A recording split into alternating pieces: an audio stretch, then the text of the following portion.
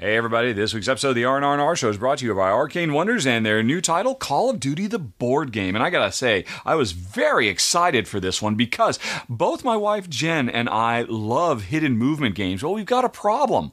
We both always want to be the hidden mover. We never want to be the hunter, we want to be the one sneaking around. And what Call of Duty does is flips the script on hidden movement. In this game, every player is both the hunter and the hunted, the predator and the prey. And the way it works is every round behind a screen, we plot out what our movement is going to be on the battlefield. Where are we going? Which direction are we facing? Where are we deploying traps? Where are we deploying our allies? Are we trying to lie in wait and, catch our opponent unawares? Are we making a run for the objective? We figure it all out, and then we play it out turn after turn. And like they say, no plan survives first contact with the enemy. And sooner or later, players are going to run into each other, and then the firefight starts with a very, very cool combat resolution system based on rolling lots of dice with a lot of strategic weight, depending on what types of dice you choose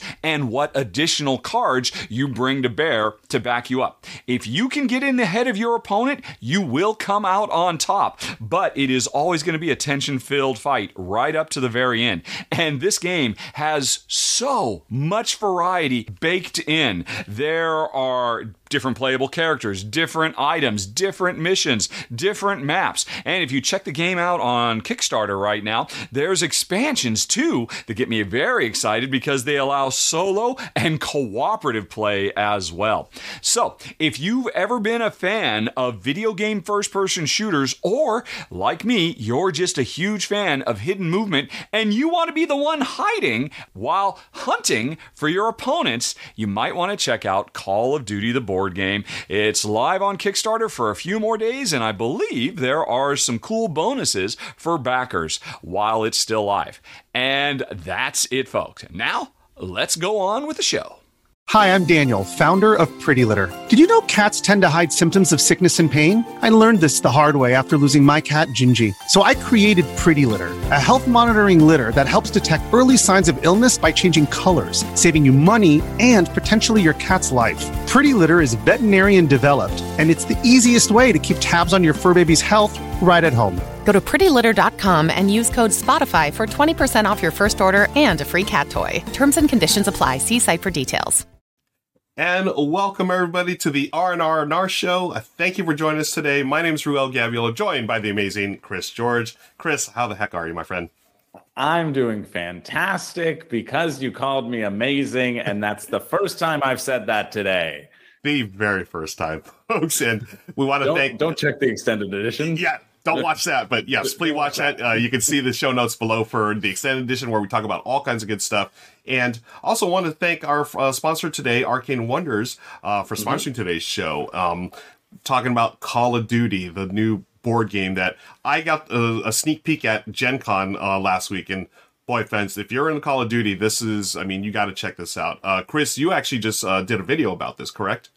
Yeah. So I cover everything that's leaving Kickstarter. And so as of the time of this recording, we're recording this on a Monday. It's got about a week and a day left for it on Kickstarter. And so I covered it on my own channel, Room and Board. I thought it looked really good. I was very happy because I had heard rumblings that they weren't going to get the rule book out, or they weren't going to have it out in time. And then they did have it in an update. And I like to read through all the rule books so that I can actually look at a game and look at the ins and outs, and I was very thankful that they did, because I think it looks kind of fun. Looks very solid. You take 4 actions of sort of hidden movement planning, and then you go through those actions, and if you happen to have spotted the other person in your sights, you then get to chuck a whole bunch of dice, depending on if you want to go crazy attacking, or if you want to be like have some agility, or if you want to have more aiming. You really are pinpoint aiming, and that will deal more damage. And so, like, even just looking at it, feels like a really like faithful representation of the base game for sure. Yeah. Now, I'm not a Call of Duty fan. I haven't really played much Call of Duty in the past, but I am a fan of, these 1v1 skirmish games. And if I can roll dice and go pew, pew, pew, I mean, you got me right there. So really looking forward to that. I think that's what it is. You're going to roll dice. You're going to go pew, pew, pew. I think that's it. you know what? Forget my descriptor. I think we have it. We have it here. Yeah. Arcane Wonders, if you want to take that as a clip and just put it as your marketing material, roll dice, go pew, pew, pew. I think you're gonna. You got my permission. Yeah, so folks, be sure to check that out. Check the show notes below for links. And speaking of 2-player games, that's what today's show is all about, Chris. We've got our top 12 2-player games, and these are 2-player only games. Correct? Is that Correct. We had talked about this in the pre-show, but we're talking about 2-player specific games. And why don't we just jump right into it, Chris? You've got one for us at number 12. Yeah, that's true. I do. These are 2-player only. We had another list. We were thinking games to play well at 2, and then we thought, no, we want it just specifically 2-player only, limiting you to just 2 players. You are designated to play it with that player count and no others, because they know it works the best at that. And so my number 12 is a game that I had to include because it's one of my girlfriend's favorite games. I think it's good. But if I didn't include it, she would be mad at me. And so I wanted to include it for her. It's a game called Morels. Nice. and I don't see people talking about this that much too. So I also like talking about things that people don't talk. It's basically a game about collecting mushrooms, kind of set collection game where you can see that there's a row laid out. And actually the optimal way I find to play, and they put this as like a little sheet. There was a BGG variant where you kind of do it in a circle. You deal the cards out in a circle, and then you don't have to worry about shifting the row down every time. Because you're going on an adventure in the forest, and whatever's closest to the deck of cards, you can pick up for free. And then if you want to pick up stuff that's coming later, you have to spend these twig tokens. And basically how the game plays is you're going to be collecting frying pans and then sets of mushrooms in your hand, and then choosing when to cook those mushrooms, either for points or for more twigs. So more ability to get better mushrooms down the line. And some mushrooms are better for cooking for those twigs. Some mushrooms are better for the points value. The Morels, as the name is named, there's only 3 cards of that in the deck, and you need to have at least 2 to cook. And they give you like 6 points per mushroom, and that's a huge amount of points. And so, it's a fun little game. It's tight. I like that you can see 8 cards, and so you're always looking in advance. Okay, what happens if I take this card? Because whatever cards you don't take, they end up in like a decay pile. And then there's the ability to just take all the cards from the decay pile, but you have a limited hand, and it's really hard to swap cards out of your hand. And so it's like, okay, do I take all of this stuff? How am I going to be able to manipulate my hand with the restrictions that are in play? It's just it's a solid game. The more that I'm talking about it now, it gets me excited to play it again. Yeah, I think because my girlfriend likes it, therefore we played it a ton. And so I think whenever I play a game like so much, I get a little like, okay, I don't want to play this for a while anymore. But even just talking about it makes me kind of excited. And I think it's a fun game and definitely worth checking out. Good price. Yeah. Nice. Yeah, it's a game that I've heard of throughout the years, and it's been gone like in and out of print over the years, hasn't it? Because I can never get a copy for some reason, but I know that this is the type of game that Michelle and I would love. Yeah, I think you would. I think you would, knowing what I know about your tastes. Yeah, it seems like my type of jam. It's nothing. Well, it's something that you'll get to the table easily, and something you can play repeatedly. So plays in like half an hour, right? Like it's really quick what you're going through, and there's a surprising amount of like back and forth. Oh, why did you do that? Sort of thing. That's definitely which I like. Nice, great call. Okay, let's move on to our number 11. Good choice for number 12, Chris. 11, I've got that here in our combined list. This is a game that it's interesting. This game goes in and out of my top 10 every over the years. I don't know. Sometimes I'm really into it. Sometimes I'm not. It's one of those things. My lists are very, whatever mood I'm in, Chris. So sometimes this will be like top of the list. Sometimes it'll fall out. But recently, I got to play this again at Gen Con, and I forgot how smart and how solid this game is. It's our number 11 2-player only game. It is Onitama. This is a game that is basically chess for non-chess players. And here, Michelle and I, we played this on our channel years ago when we first started live stream on Facebook Live, actually. And we are playing the game here where it's basically you have two sides. You have your monks and I believe they're helpers or whatever, and you're just trying to capture the other player's like main monk or whatever. Or you can take your monk and go to the other side of the board and you win. So it's very simple, straightforward. It's an abstract game, but what it is, the way you move, you don't have to remember all those like chess moves where, the knight goes like this, like an L, the queen can go over this. No, you don't have to remember that because they give you cards. They have cards that you can play and it'll show you exactly how it moves. Like if the frog goes like in a diagonal or the tiger goes in like a little loop or whatever. And you just play a card, move your piece, and then you discard that card and take one from the middle. So there's a cycle of like, I think 5 cards per game. There's actually a bunch of cards, a couple of dozen, I think, where you just randomly choose at the start of each game. And then those are the ones you play with. It is so smart and so quick. You get that chess feeling, but in like 15 minutes. Now, if I was playing chess for real against anyone that could play chess, they could beat me in less than 15 minutes. But at least with Onitama, I have a shot to win, So, Michelle and I have loved this game. And I got to play this at Gen Con last week with a friend's son. And he's a younger guy, but he's a gamer. And we had a great time. We played it like 3 or 4 times in a row. And it reminded me of how smart this game is and how streamlined and sleek it is and how much I enjoy it. I've always enjoyed it. And that's why it's our number 11, Onitama. It's a good pick. It's one that I still haven't played, but I know, again, it's one that I would enjoy. Yeah. The reason I haven't picked it up is because I know that my girlfriend, Renee, wouldn't like it whatsoever. Interesting. She doesn't like that tactical. She doesn't like chess style games. Yeah. She doesn't like that tactical sort of back and forth. But I think the swapping of the cards, like dictating your moves, just feels so slick to me. It is. And it's one that I definitely... I haven't gotten because I know my primary sort of like 2-player gaming partner will like it. Yep. So I'm like, okay, I won't, but I know I'll play it eventually, and I know I'm going to enjoy it. Yeah, you will definitely see it on enjoy a lot of. I feel like you see it on a lot of these 2-player lists too because it is so solid. Yeah, right?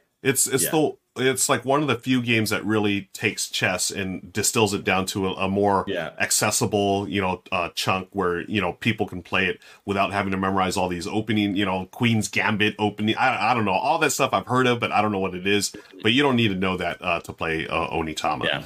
But okay, let's see what Richard's got first at number 10. Okay, guys, it is good to have you back, and this list is starting off strong. Those are 2 excellent choices. Chris, Morels is one of my all-time favorite board game moments. Me and Jen playing it on the grass in some random park in France, spending a lazy afternoon. Oh my gosh, that game is so good. Excellent choice. I take back anything bad that I've ever said about any of your choices. And, Ruel, Onitama. I'm not interested in the head-to-headness of it, but it's so brilliant. If somebody were to come to my house and say, hey, I want to play a game of chess, I would say, no chess in my house. Let's play Onitama instead because it's even better. Yes, that would be my hot take of the day. Onitama is superior to chess. And now that I've probably gotten half of the audience to tune out, let's talk about number 10. Although before I get to my number 10, I should say, folks, this is the 3rd time on my channel that I have listed my favorite 2-player only games. And my earlier list, which there'll be links for down in the show notes, those all still stand. So basically, I'm talking about really excellent 2-player experiences that have come out since the last time I did this. So I'm doing a little bit more Cult of the New today, but that doesn't mean I don't have some amazing games to talk about, like number 10, Nanga Parbat, which is awesome. This is from designer Steve Finn. We are Sherpas, I think it's in the Himalayas, they're somewhere in the mountains of Nepal, herding different animals, and it's such a brilliant little area control game. On your turn, you're trying to collect different groups of these adorable little animal meeples, and whichever one you grab from the current mountain that we are on, that not only gives me some special power and, doing set collection and stuff like that, but say I pick the 3rd animal on the mountain we're on, that means our communal little meeple is going to move to the 3rd mountain. Or if I take the first one, it's going to move to the 1st mountain. And therefore, every time I take something that I want, I am also deciding what you, my 2-player opponent, has access to. And I might desperately want that goat. But if I take that goat, it's going to put us both on Mountain 2. And I know you desperately want to go to Mountain 2 because of that cat that's over there that would be perfect for you. So do I take what's perfect for me, giving, or do I go somewhere else and hopefully you'll give me what I want on a future turn? The intertwinedness between two players in this really smart area majority / set collection game with all kinds of cool special powers is absolutely phenomenal. And the production is great too because all the animal meeples are just adorable. This is a wonderful, wonderful title. I highly recommend it. Number 10 on the list, Nanga Parbat. Nanga Parbat. Yeah, this one has been climbing up in my ranks recently. And if you know the theme, you see what I did there, folks, with the mountain and everything. It's climbing up in my ranks. Anyways, I had to point that out. I'm really enjoying this one. And as Richard said, those animal meeples are so adorable. Chris, any thoughts on Nanga Parbat? No, I haven't played it, but I do like Steve Finn's games. I really like Biblios and that sort of stuff. So it looks cool. Yeah, those are my thoughts. Yeah, it's cool. It's cool. There it is, folks. You get the best commentary. The best commentary on the internet here. It's cool. Roll dice, pew pew pew. I mean, what looks else? Cool. It feels like there might be a little bit of like kind of take that and screwage in terms of like those tense moments that Richard was talking about, which is surprising to me because I know that he likes not being able to like really hurt each other in games. Right. Yeah. I don't think it's as harsh as it seems like when you're playing it, but it's got a little bit of that. But hey, we've got other 2-player games to talk about. Chris, it's back to you, my friend. Well, speaking about Pew Pew, I'm going to talk about a 2-player head-to-head card game that's just like Duel Monsters. It's not Yu-Gi-Oh! It's actually going to be Radlands. That's going to be my pick for our number 9. Nice. And Radlands is a game that I'm super thrilled that I got to try recently.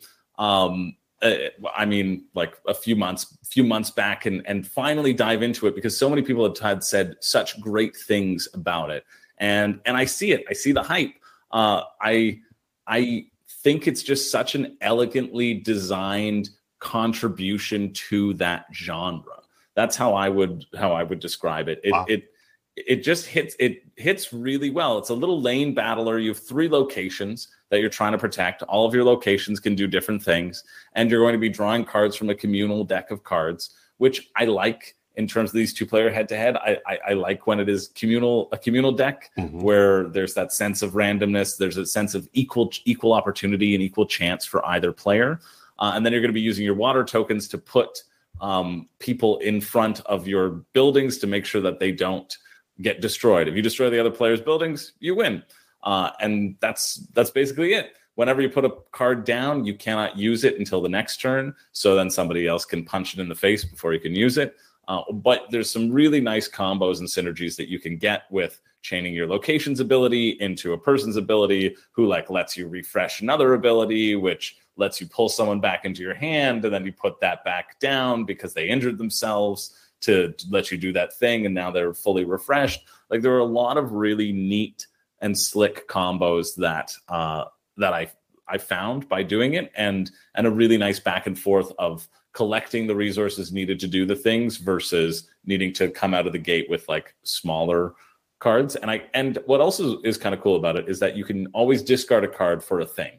So if the card's never going to be useful to you, it's like, okay, I can just discard that for a water, or I can discard that to move my raiders up 1 step who are going to attack you. And so every card having that multi-use is also, I think, really, really nice. And it's just a really nice contribution to the genre. Again, something that my girlfriend Renee would hate, which is why I don't have it in my collection. But I'm absolutely thrilled that I've played it and look forward to the next time too. Nice. Sure. Yeah, Radlands. I actually gifted this to a friend of mine because I know my main gaming partner besides Michelle is my good friend Daryl, and we play games like this, very in your face. Again, the technical term I think is roll dice, pew pew pew, but I believe it's that. We like games like this where it's very tactical skirmish type games, and this one I gifted to him and he loved it.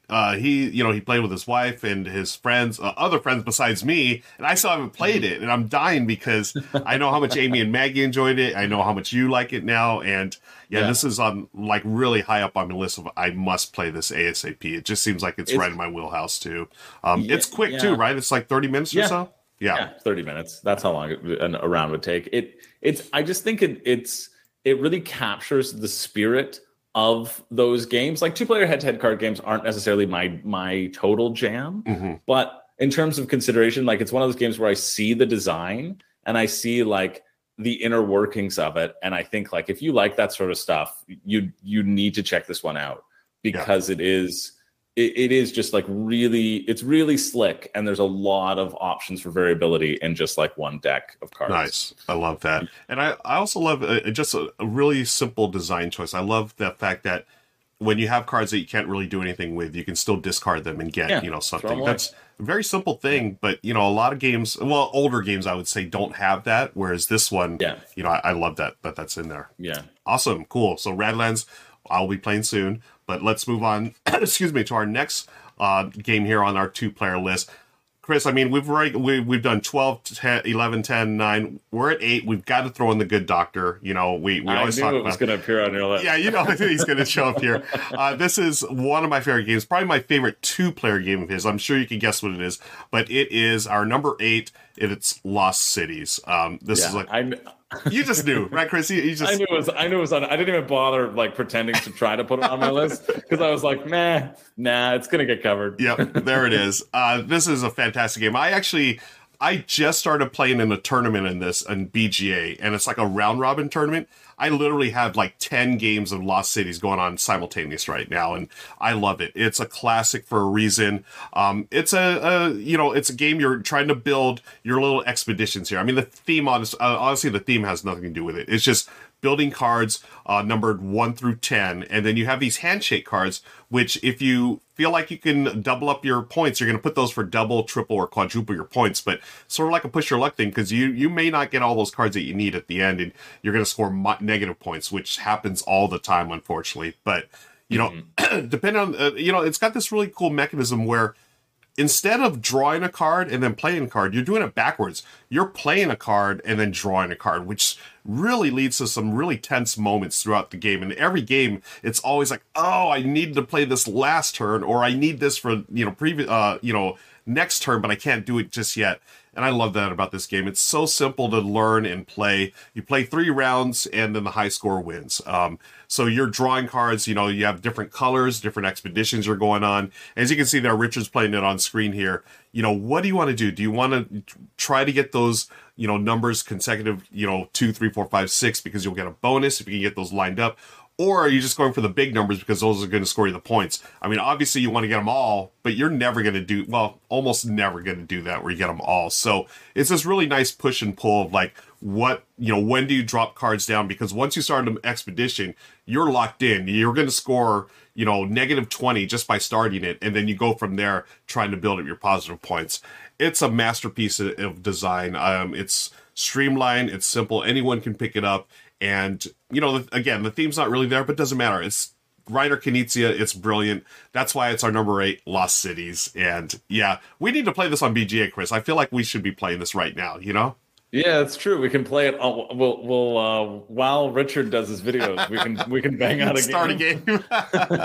Nice. That's what I love about this. We can do it too. Yeah, totally, because it's so quick, right? Yeah. It's such a quick game.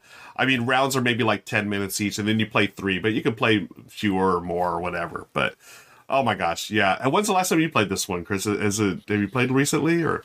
That's a good question. Would have probably been on BGA. Yeah, because it's just so quick to bang out a game. Yeah, right. It's just so easy to and BGA's got a really nice implementation. Yes, agreed. I know you were playing it on your own channel for training purposes, right? Yes, training for the World Series of Board Gaming, folks. I love the game, and I've had multiple copies of it.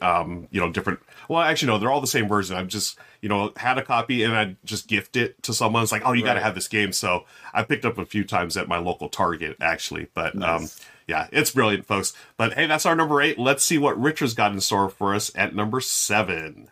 Oh man, 2 more excellent choices. Radlands, Chris, if I had to play a Dueling Wizard game, it would very likely be this one, because the run-through that Amy and Maggie did on the channel was So fantastic. Folks, if you haven't watched it, after you're done with this, go watch Amy and Maggie. It was so much fun. And I'm not into the whole head-to-head thing, but if I had to do one, that post-apocalyptic duel is the way to go. And, ruel, Lost Cities. You can't have a greatest two-player games of all time list without putting Lost Cities. It is deserving of its long-held status as maybe the greatest couples game of all time.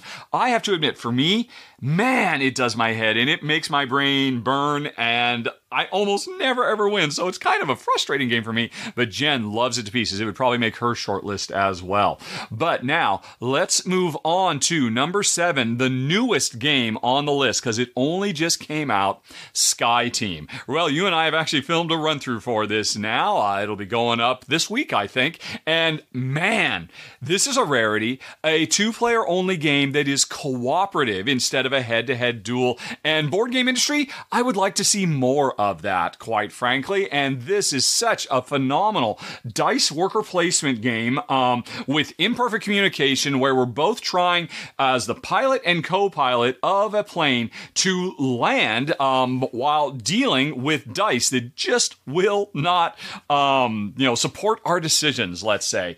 And the tricky thing is we can strategize all we want about, hey, we really need to be banking left and we really need to keep our speed down so we can stay in a holding pattern. Whatever we have to do for a given round to ensure the plane doesn't go down.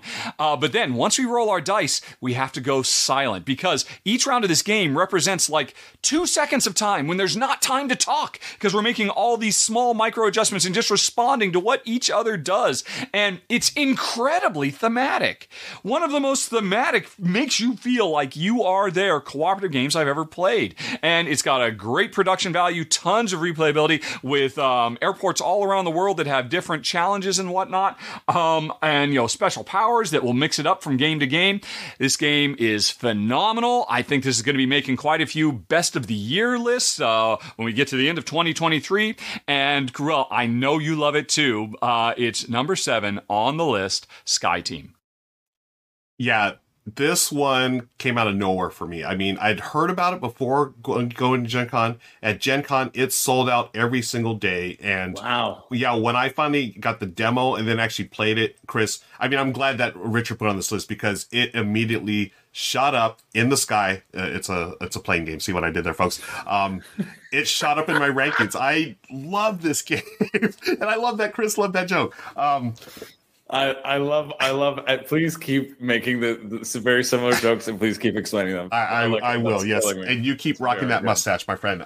Very good. Yes, I love this game, and for all the reasons Richard just talked about, it's a cooperative dice placement game. It works so well, and it's only another 20-minute game, but it's got so many great decision points, and it's got this really neat narrative because you're a pilot and a co-pilot trying to fly this plane. And, if you're not doing things right, you are going to go down. That's it. Plane crash over. And it's got this really thrilling ending because when the game's going to end. It's 7 rounds and you're trying to line up everything to get to that point. And when you land, it's thrilling. It feels like you've earned it, and I love that. And for me personally, it was the hit of Gen Con. It was my Gen Con, the game at Gen Con. And I think, as Richard said, a lot of people were going to be talking about it for best of this year. So amazing! Wow. Yeah, that's awesome. Yeah, I hadn't even heard of it until right now. I don't know how it flew. I don't know how it flew under everyone's radars, Chris, but it did for some reason. There's another one for you, my friend. I think I'm going to be exhausted out of it. No, that's it for these jokes, folks. Let's move on to the next game. Chris, it's all you, my friend. This episode is brought to you by Reese's Peanut Butter Cups. In breaking news, leading scientists worldwide are conducting experiments to determine if Reese's Peanut Butter Cups are the perfect combination of peanut butter and chocolate. However, it appears the study was inconclusive, as the scientists couldn't help but eat all the Reese's. Because when you want something sweet, you can't do better than Reese's. Find Reese's now at a store near you. If you're an athlete, you know the greatest motivator of all is the fear of letting your teammates down. After all, a team is only as good as its weakest link. So you owe it to those wearing the same jersey as you to be your best every time you step on the field. That's why there's no vape in team. When you vape, you can expose your lungs to toxic chemicals that can damage your lungs. If you're a step behind, the team's a step behind. Brought to you by The Real Cost and the FDA. Okay, so our number 6 is an abstract game. It is based off of, well, the name is that of one of my favorite book series ever. This is the abstract game Tack.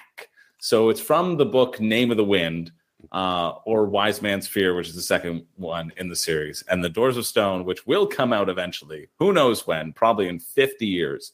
But it is a really great abstract game, and I'm so surprised because they talk about it in the book, and it's a different game here than it is in the book. To be honest, in the book they're talking about like, controlling this thing or whatever. I feel like the rules in the book were not the rules that ended up in the tabletop game. And I think that's a good thing because, games take design time and you realize what's fun. But it's very, very simple. You're just trying to get from one side to the other. You want to connect a line, a contiguous line of your own pieces from one side to the other.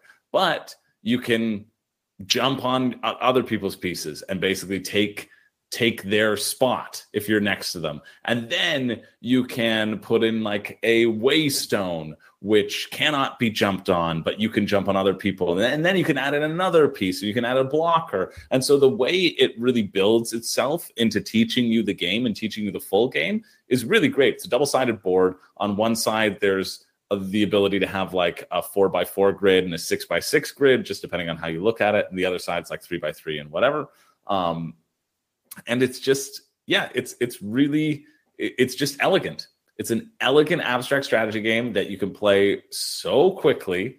I played like 7 games in a row in, I don't know, an hour 15. Wow. Yeah, it was super quick. Alex from Board Game Co. taught it to me, and we just played a whole bunch, and it's just fun. You can see in the video there's a tower of things stacking on top of each other. And if you control the top one, then you control the whole stack, but then you have to move them like Mancala style and stack them on other people. And so you can like get a whole chain, and then you're controlling that and go, okay, in a straight line, like boom, boom, boom, boom, and like create this cool pattern. It's difficult to describe, but nice. Like if you like abstract games, this would be my abstract game pick. That you can only play at 2 players. And I mean, a lot of abstract games you can, but are 2-player only. But yeah, I just thought it was really slick. And it being an actually good game based off of like an IP is exciting to me. Yeah, that's so cool. Like, I remember hearing about this, and I heard about the book, and then they made a big thing about, hey, we actually have a game that was in the book, and it's a real thing. And that's so intriguing to me. Do you remember... now, have you read the book, Chris? I forget if you said you. Yeah. It's probably my favorite book of all time. Oh, wow. Okay, I need to read it then. I love it. Fantasy. It's like once you're in like 70 pages, it's like 600 pages or something. Oh my Once gosh. I was in 70 pages, I like couldn't put it down. It was like popcorn. Nice. It took a little bit to ramp into it to get to the story. Yeah. But because the whole premise is like there's this ancient hero, Kvothe, and he now basically is a disgruntled innkeeper. And so he's telling his story of like the real things that happened correspond to like the legends. Got it. The legend is this, and like, but this is actually what happened. And so when he really gets into telling his story, I'm like, yeah, I couldn't put it down. Nice. It is like popcorn to me. That's how I describe it. It's just like, one more page, one more page. Yeah. Oh, that's great. And then, as far as the game is concerned, does it play like an integral part in the plot? I mean, or is it just like a side thing? Not No. at all. Okay, that's It's a cool that side they thing. made a game out of it, though. That's so neat. Yeah, it comes up in. I don't even think it's in the first book. I think it's in the second book. I think it's in Wise Man's Fear when he's off at some place and his friend is like, "I'm going to teach you strategy," and he's like, "I will learn strategy." Like that's the conceit Very why it nice. exists, right? Cool. But yeah. All right, so Tack it is. So that we had another abstract game. I'm gonna go to one of my favorite genres for our number 6 or for our number 5, folks. I love worker placement games, Chris, and Richard knows this as well. And for a 2-player, there's not really many two-player worker placement games that I can think of off the top of my head. Yeah. Especially two-player only. I mean, I've played like Stone Age two players and stuff like that. But this one, our number 5 is Targi or Targi. I always call it say Targi. But I love this game. And the first time I played it, I was blown away that we could have a two-player only worker placement game. What really separates this one from other games is it's got this grid of cards, and on the outside, sort of like ring or square, if you may, the square, you're going to move a little robber there, and they're going to block that space. And then you and your opponent are going to take turns placing your workers on that outer grid. And then it's the intersection of where those pieces are that you're going to place, you're going to take the actions. So you can either grab resources, or you can, basically it's set collection, you're trying to get resources to get these other cards, and you're going to build a tableau. And depending on what you have in your tableau, there may trigger some special abilities. Also, you're going to score points on how you arrange your tableau. Oh, it's so brilliantly done, and it plays in about 45 minutes, and I'm always surprised, Chris, when I play this game of how deep this is for what you would think. I mean, it's a small box game, but it's definitely a deep, rich experience for a worker placement game, and I love that about Targi so much. They have a BGA implementation, which is fine. I think it's some of the user interface a little wonky to me, but the actual game itself, there's also an expansion too that will fit in a small box. Just a little, actually the same box size that Cosmo uses for another game we just talked about, Lost Cities. That really small box size, and oh man, I love worker placement. I love the fact that I can knock out a worker placement game in a small space like this, and it's variable, right? Because you're always going to change up the stuff in the middle that comes out randomly, but using the spaces along the sides there, you're going to be able to, hopefully be as efficient as you can,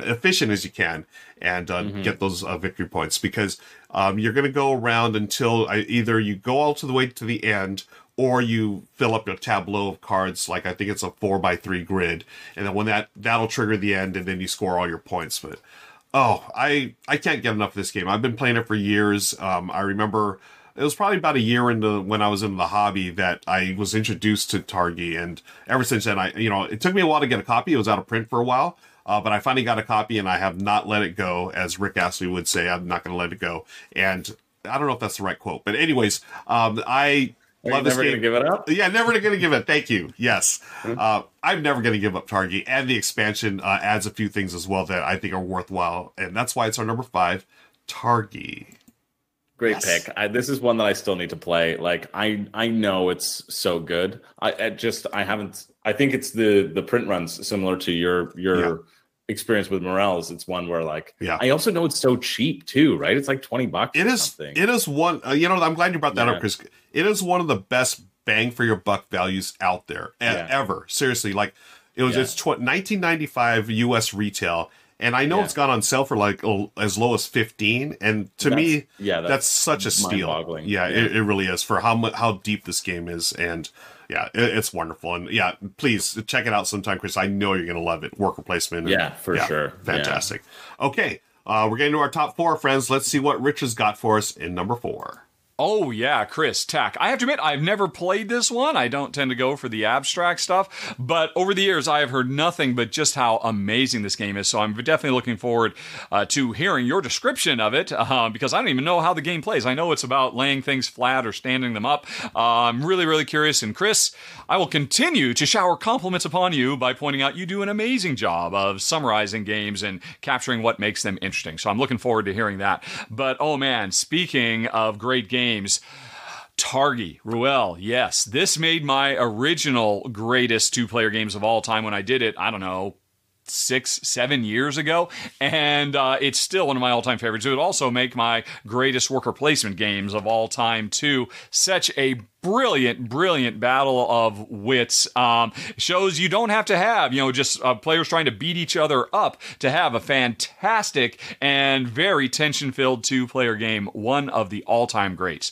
But, folks, I want to talk about one that you may never have heard of. It's definitely flown under the radar, and I'm not quite sure why. Number 4 on the list, Rival Networks, isn't championed from the rooftops more, because this is an excellent head-to-head two-player dueling game where players are rival heads of television networks. This is actually a kind of a streamlined, simplified version of one of the greatest all-time card drafting games, the Networks. And in a lot of ways, this improves on the Networks because it does a few interesting things. One is, well, every round, one of the things we have to do is we have to grab a new show and put it in one of our 3 time slots, early, late, or late night shows. And the tricky thing is, sometimes you don't want to do that because I have 3 amazing shows in my lineup right now. But every round, whether you want to or not, you must replace one of your existing shows, must cancel one of your existing shows to make room for these new shows. And timing and planning around that can often be very, very tricky. Oh, and by the way, as you can see over here, it's a fun-looking game too. This is Tom Heath. Slicker Drips did a fantastic run-through for it. I'm going to put a link for that down in the show notes too, folks, along with videos for everything we're seeing and talking about today. But anyway, one of the things I love is that you're forced to take cards even when you don't want to, and you have to deal with that. But then the other half is not only do you take a new show every round, but this is an entwined drafting game too, because there are combinations of stars and ad cards put together in pairs. And in addition to taking a new show, whether you want to or not, you also have to take one of these pairs. And often, the perfect star for my favorite show that'll boost its rating up is paired with an ad card that is useless for me. But what's fascinating about these ad cards is they are your source of money. And so you could think of them as money cards, except the ads will do better or worse depending on your lineup. So this concept of money with variable values depending on what you built in the past, put into entwined drafting, one of my new favorite mechanisms of all time, with a really great sense of humor, especially if you're a TV junkie like me, makes the rival networks absolutely amazing. And like I said, nobody's talking about it. I don't know why it doesn't make more greatest 2P lists of all time, because it definitely deserves it. Number 4, rival networks. Yeah, I don't know why this doesn't get more hype. I remember when it came out, and it seems like there was a huge fan base for the Networks. And to get the 2-player version, I'm not sure. I've not played the 2-player version. I have played the original Networks, and I agree with Richard. It's like it's super funny. It's just all the little puns and stuff on names. It's clever, but I'm interested in trying the 2-player game. I don't know if you have any thoughts on that, Chris. No, I didn't even know there was a 2-player game. I just know of the Networks as well. Yeah, I think it has flown really under the radar. But you know what? It looks cool. Pew pew pew. Let's move on. We're getting to the good stuff now. This is all good, folks. But now we're getting to the top 3. Chris is going to lead us off with our number 3 game of the top 12. Well, before we do, games. I feel like Richard has been giving me so many compliments this episode. I don't know what to do with what's going on. Yeah, because normally we're at odds, and it feels like somebody has kidnapped Richard and replaced him with a bear in disguise or something like that. Someone in a skin suit, a human suit. So we'll have to look into that. Definitely. I hope the tack. I also feel like he's like, oh, you do such a great job explaining games. I feel like the explanation attack was like one of the worst I've ever done. So sorry, but here we are. Anyway, for our number 3, I'm going to be basic. I'm going to be a basic boy over here. And I'm going to be basic for a reason, because it's a solid game. This is a game that I haven't played in a while, but I just like... I think it's good. And when I think about depth of strategy, it's Jaipur. It's Jaipur. I'll just say the name so we can get it up on the screen. Yeah. Because I wasn't going to give any other great hints. I was just going to talk about it. And Jaipur is one of those games that I hesitated about putting on this list because I feel like it's on so many best 2-player only games. Whenever you search, I felt like, especially like when I was getting into the hobby too, like 10 or so years ago, I would search best 2-player only games and Jaipur would come up, right? Like for my sister's wedding present, I wanted to get her and her husband, who's a big board gamer, like a bunch of just 2-player games. And that was like Jaipur, like everywhere I looked, it was saying Jaipur. But I just think it's fun. I've played this a lot. I played a lot of games of this, both physical and on BGA. I've played it a ton, and I think that this gives you as much as you want from the game. It can be really light, it can be really airy, or it can be really cutthroat and strategic as well. And I like that it can have both of those things depending upon what mood you're in. I think the flow of the camels is really interesting. Basically, you have a hand limit of 7 cards, and you're trying to collect sets of cards. If you haven't heard of Jaipur, this is the basic explanation. You're collecting sets of cards, and then you're going to sell those sets of cards. Very similar to Morels, actually, in terms of you need at least 2 to sell, but you want to sell more because the more you sell, the more chips you get. And if you sell 3 to 5, you also get bonus points. So you're trying to hold out to sell these large sets, but you also want to sell them quickly because the first chips are worth more than the last chips. And so generally, if you sell quicker, you get more points. But if you wait and build up, you also get more points because you get that bonus in there. In addition, there are these camels, so you can take all of one. You can swap cards from your hand in with this market in the middle, or you can swap with your camel reserve as well. And so that allows you to there's a lovely flow of, I've got a bunch of camels so I can dominate the board. But when I do, then my opponent can pick up all the camels and then have the trading power that's there. It still holds up, I think, in my opinion. And it's not something that I like actively reach for. But if I think about a game that is only for 2 players that I'm going to gravitate towards, in terms of my collection, this would be my number 1. This is the one that I'll pull off the shelf if I'm like, it's a 2-player only game. I know my girlfriend will also like it, so that impacts my appeal of it. Yeah. But it's just a great flow back and forth, and it's basic because everybody talks about it. But you know what? They talk about it for a reason, and that reason is because it's pretty good. It's. I think you're underselling it. I think it's fantastic, Chris, and I think it deserves all the hype. And yes, it is basic, but as you said, for a reason. It's been around forever, and it's still good. I recently just played another game of it on BGA, but I'm glad you mentioned the flow of the camels. I think that's such a cool mechanism where, yes, you have that power of trading all those camels and getting the stuff you want, but at the same time, you're going to give it up to your opponent who can do the same. It's got that nice push and pull, and it's got that little race element too, because you want to race to get those first chips for each one, especially those gold and the silver or whatever. Those are worth more. I love everything about this game, and for a 2-player only game, it's definitely deserves to be up there. And if it's not number 1, it's definitely top 5. For a reason. And excellent choice, man. Excellent choice. Let's go on to... Had to do it. You had to do it. Let's go on to number 2, because I'm going to be basic as well. I'm following your lead, Chris. This is another game that I feel like I always see it on lists, and I've talked about it on the channel a few times, and, it still holds up. I think it's a modern-day classic for 2-player games. It's Patchwork. You are building quilts. You and your opponent are building quilts, and...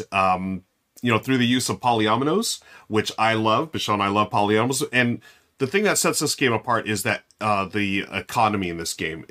You're getting buttons to get those pieces. And if you can't afford those pieces, you're going to move on the track to get more buttons. And the pieces that you place on your quilt, if they have buttons, that's where you're going to generate income or more buttons to get. And everything about this game is just perfect, in my opinion. It's tile lane. It's got that economy. It plays in about 20 to 30 minutes. It's a perfect 2-player game. Michelle and I love this game. I don't think we regularly play it anymore, but at any time we, are just trying to figure something out. Oh, we don't know what to play. We know that Patchwork is there, like an old comfortable shoe or whatever. It's always going to fit, and, we can play it at any time. I played the digital version as well. That digital version, the AI is brutal. Like the toughest one. Yeah. I was like, I play like the first 3 levels. I'm fine. I'm like, I can hold my own, but then the Uwe Rosenberg level or whatever, forget it. It's just like championship, totally peak efficiency. I'm like, I can't even compete with that, but it's still fun. And one thing that a lot of people don't know, you can play it solo by buying an Automa deck. They have one available through, I think it's Lookout Spiel was the company that was doing it. It goes in and out of print. Luckily, I got mine while it was still in print. It's only $5 US dollars, but it's worth it. It's just really simple Automa deck, and you can play solo, and it's a really good challenge. I don't always beat it, and I thought I was a pretty good Patchwork player, so apparently I'm not. But, I love this game so much. Yeah, it's fantastic. That's why it's our number 2, folks. Patchwork. Yeah, I didn't know that there was an Automa deck. That's really neat. Yeah. It's so cool. But Yeah, I mean, just talking about it again, it reminds me, I want to play it again. It's been a while since Michelle and I played, so we're going to definitely have to pick that up soon. Okay. That's how I feel about the ones on my list. I'm like, I'm happy I'm talking about these. I haven't played these in a while, but like, I think it speaks to at least your own personal enjoyment of the game, that like when you talk about it, you go, oh yeah, and you remember the memories, and you remember like, that is a fun time. Right. Yeah, like, totally. Okay. Let's move on to our final game, brought to you by Richard. This is our number 1, folks. Oh, this is a good way to end. Chris, Jaipur made my list back when I did this, whatever it was, 7 or 8 years ago, too. And I would seriously consider it now, if I haven't already listed it previously. Totally deserving of its co-throne status with Lost Cities as the greatest couples game of all time. Absolutely fantastic. And Ruel, yeah, of course. Who can begrudge Patchwork? I think Patchwork is an incredibly important game in the overall evolution of the industry, because I believe its success, and its monster huge success, is deserved and is also responsible for the renaissance of polyomino tile layer games we now find ourselves in. You know, Planet Unknown, Isle of Cats, they all, there's so many more, deserve they have a debt of gratitude to Patchwork, which is absolutely brilliant. Not my favorite Uwe patch, or, a polyomino game. That would be Spring Meadow, but still, I would never turn down a game of Patchwork. Okay, and before we get to the number 1, the best of the best, and oh my gosh, this is good. Folks, in case you didn't know, we're just getting started. There is an extended version of this show. There's a link for it down in the show notes, where I'm sure Ruel's going to be doing a Gen Con report and a live interaction with the studio audience and all of that. Plus, in the post show, I'm going to tell you about 6 additional games that did not make this list. I'm telling you my 4 top, but I'm going to tell you about 6 more if I were doing a full top 10. And I'm sure Chris and Ruel are going to have some honorable mentions. So again, you can follow that link down in the show notes. There's you can hit the eye up in the top right corner screen, and you can just pick up right where we are right now, and then watch the number 1, and then keep watching right into the post show, and you'll get to hear about a much more amazing 2-player games. But without any further ado, let's move on to number 1 on the list, Beer and Bread. And folks, I started with a hot take today, and I'm going to end with a hot take. This is designer Scott Alm's greatest game ever. I think this is amazing. Yes, Mr. Tiny Epic Galaxies and so many more wonderful games. Warp's Edge, forget about it. It's all about that beer and bread. Although, caveat, I have not played Silicon Valley yet. I so desperately want to try that game. Maybe that will eclipse Beer and Bread, but for now, Beer and Bread is the epitome of the Scott Alm's, ouvre. I said that wrong, and I should stop trying to use French words. I will just tell you what this game's about now. There are 2 villages on either side of a river. We are both competing to be the best at baking bread and brewing beer. And, well, I know you love the Konnichiwa-style twists like this one, where, hey, I'm going to be rated on both of those metrics, and whichever one is worse determines my final score. So you really have to diversify in this game. But it is a card drafting game. Hey, I got a hand, take one, give the rest to my opponent, my only opponent in this game, and then hope some of them might come back. I might be able to get my hand on them, and it's done very, very well here. And it's all about harvesting the different types of resources in the fat times, and then using them in the lean times to convert them into points. Because the game is broken down into a series of growing years and then winter, or growing seasons and then winter seasons, where the gameplay changes radically. The way you use cards, the way you get cards into your hand, switching between summer and winter, it's really, really smart. But all that is secondary. The thing that makes this game so brilliant, that I love more than anything else, is, hey, we're spending a lot of time harvesting resources, and we have limited storage to hold them in. You can always expand your storage if you want, but you have to be careful, because if you cannot store all the stuff you harvest in any other game in board game history, all the excess, the overage, would just go back to the supply. It would just be wasted. Not in this game.